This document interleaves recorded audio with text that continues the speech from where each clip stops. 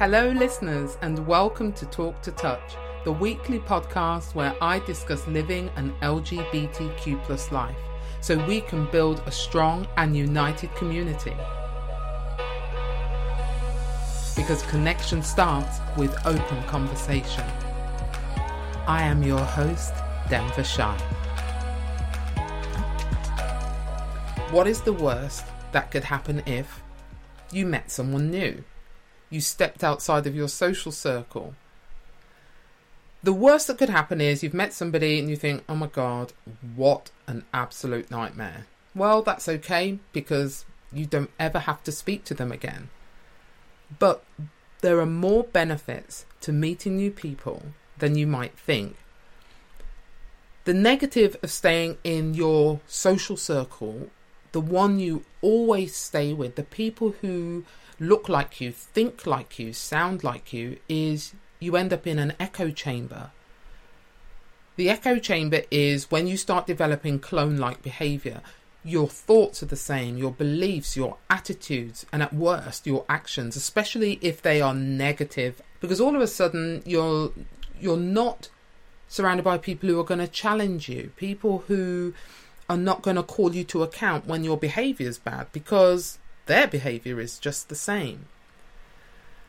When we meet new people, it means we're now developing skills that we may have lost over time because we're so used to being with the same people, and it's comfortable being with the same social circle all the time because you actually don't have to put in any more effort. You're so used to them, you're so used to the group of people you spend most time with that you can be there without even thinking about it. They can give you a look and they know what you're thinking. You can look at somebody before they even do anything and you know what they're going to do next because you have spent so much time with them.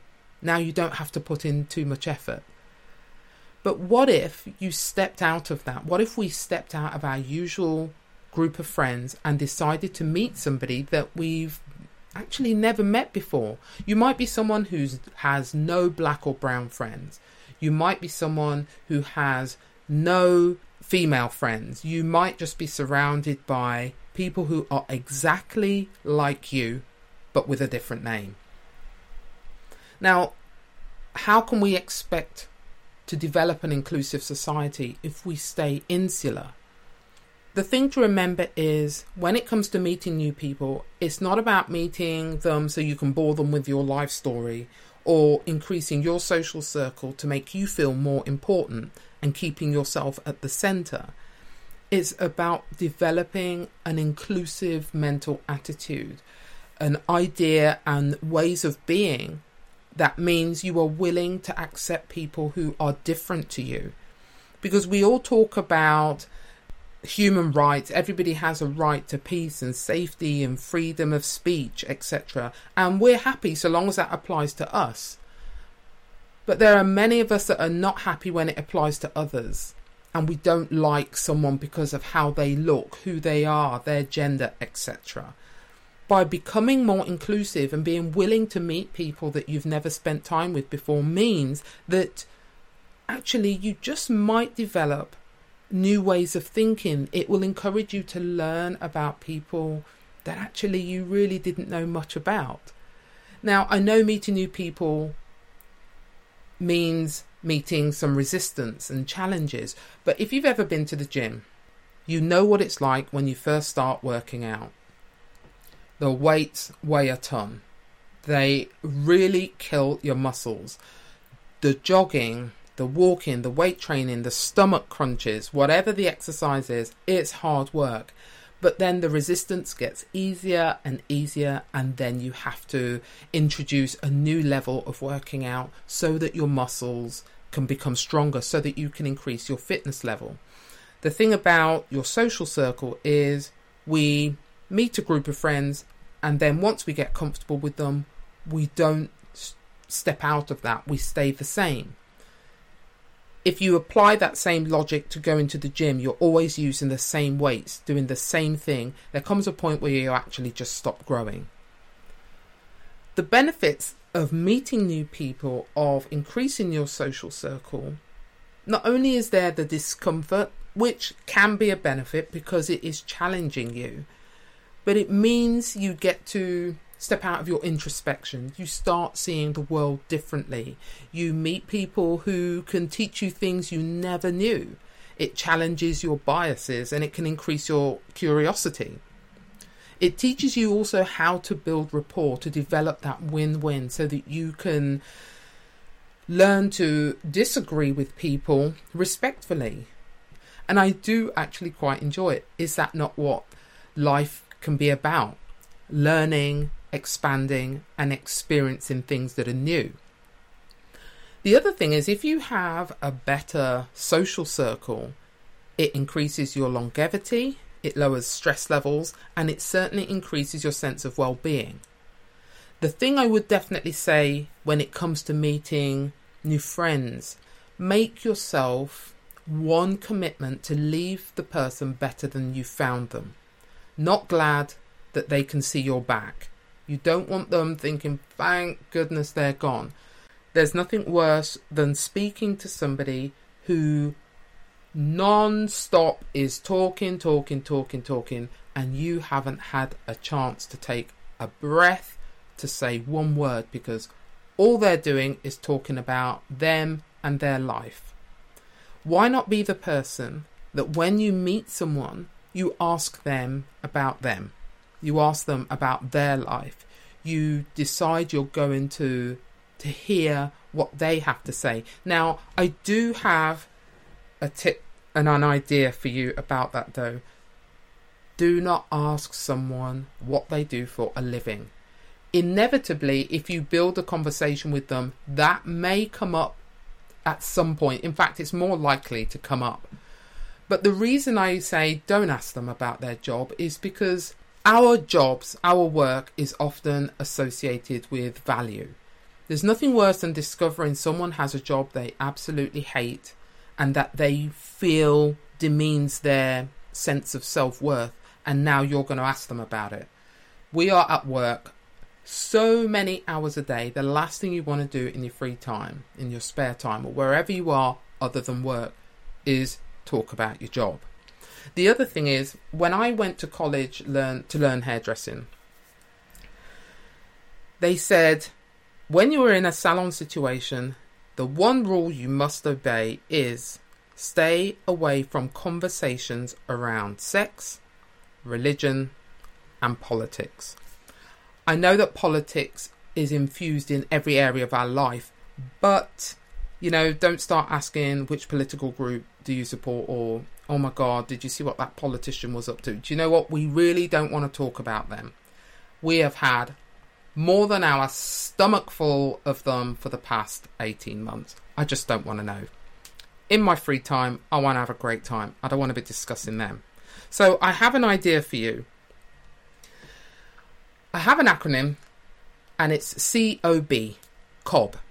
So instead of asking somebody about their job, why not start with C? Compliment them on something. It's a great icebreaker. Who does not like a compliment? Whether it's something they're wearing, it's their hair, the way they laugh, anything, compliment and make it genuine. We know what a crappy compliment sounds like. We know when it sounds fake and forced. No. A genuine compliment. I am one of those people that can speak to absolutely anybody. I will go up to somebody in the street and compliment them on something or ask them about something. The other week we went out for a meal and we went to a lovely vegan restaurant in Mahunkler, and a lady came in and she was covered in tattoos. Because the sun was so hot, she had shorts on and a vest top, and she had the most beautiful lace-like tattoos on her legs. She had some on her arms, and because I'd watched the documentary on Netflix, I'm trying to think what it was called, Explained. They were talking about tattoos, the history of tattoos, its origins. I didn't make the conversation about me. I focused on her and her tattoos and what I'd learnt in this documentary. And we had this great conversation. It was marvellous and I thoroughly enjoyed it. It's the best thing you can do to compliment somebody, talk to them, make that your icebreaker. O is ask them an odd question. And I know this may sound really weird, but it's something people are never going to expect. People often expect to be asked about their job. How's your day? How's your job? But no one's expecting you to ask, if you were an app, what would you be? I don't know. I need to think about that for myself, actually. But it's a really funny question. And it's like, who ever gets asked that? So maybe just think about your own odd question. The B is for bucket list. Some of us have an idea of something in particular or things that we want to achieve in our lives. So ask them, what's on your life's bucket list? So instead of asking the typical question, where are you from? Where do you work? Why not ask them something different? So think about Cobb. Compliment somebody. It's a perfect icebreaker. Ask them an odd question. If you were an app, what would you be? B, bucket list. What's on your life's bucket list? And people are willing to open up and talk. They will talk about themselves, their ideas, their goals, and it can be really enlightening, especially when you yourself feel down or fed up and you think life is crap. Look outside of yourself and start focusing on other people. When I'd experienced depression for a few years, I remember the point, I mentioned it in the first episode in this podcast, that I deleted over 30 people out of my phone.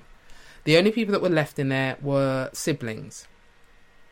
I got to a point where there was nobody, I had no friends, and I mean zero. Because it was such a low point in my life, I really needed to do something about it. And I decided this one day, as much as I really didn't want to, that when I went out, I would say hello to complete strangers. What I would do is look at them in the eye, I would smile and say hello. Because I decided to turn things on its head and ask myself, what if you're the only person that has acknowledged their existence all day? You might be the only person that has made them feel seen. I didn't feel seen, but I decided to stop making it about me, because with depression you become so introverted and introspective, it becomes very difficult and challenging to look out. So try Cobb or come up with your own. It's a great way of starting conversations with people. I've added a link in the show notes to a YouTube video for a lady called Maria Shalepi. It was a TED Talk. Now, she completely changed her life. She gave up where she was living. She changed her job. She left somebody she was going to marry, and she was at a point where she was surrounded by nobody. She had no friends. She'd got a job, but she had no friends. She set herself a challenge of making one new friend every day for a year. And I've left the link in the show notes for you to watch the video. It's not very long, but it is really inspiring. And it certainly shows you that it can be done, even if you are incredibly shy. It's remembering that you're not the only person that's shy or the only person that is challenged by meeting new people. And when you remember that and flip it on its head and think, well, actually, that person, I bet they're more shy than I am. It can help you to step out of yourself and feel more confident and comfortable speaking to people. So I would recommend watching her video, because it really was brilliant. I certainly have taught myself how to meet new people, how to look outside myself, and now it comes so naturally, so easily. I will chat to absolutely anybody. I just don't care who it is, because I know what it feels like to be invisible, and I know I might be the only person that has acknowledged that individual all day, because you don't know someone else's circumstance or situation. So do watch her video. It is absolutely brilliant, and I know you will get something from it. Thank you very much for joining me here today on Talk to Touch. Do join me next week when we look at another question that will help us increase our social circle and create a more inclusive queer society.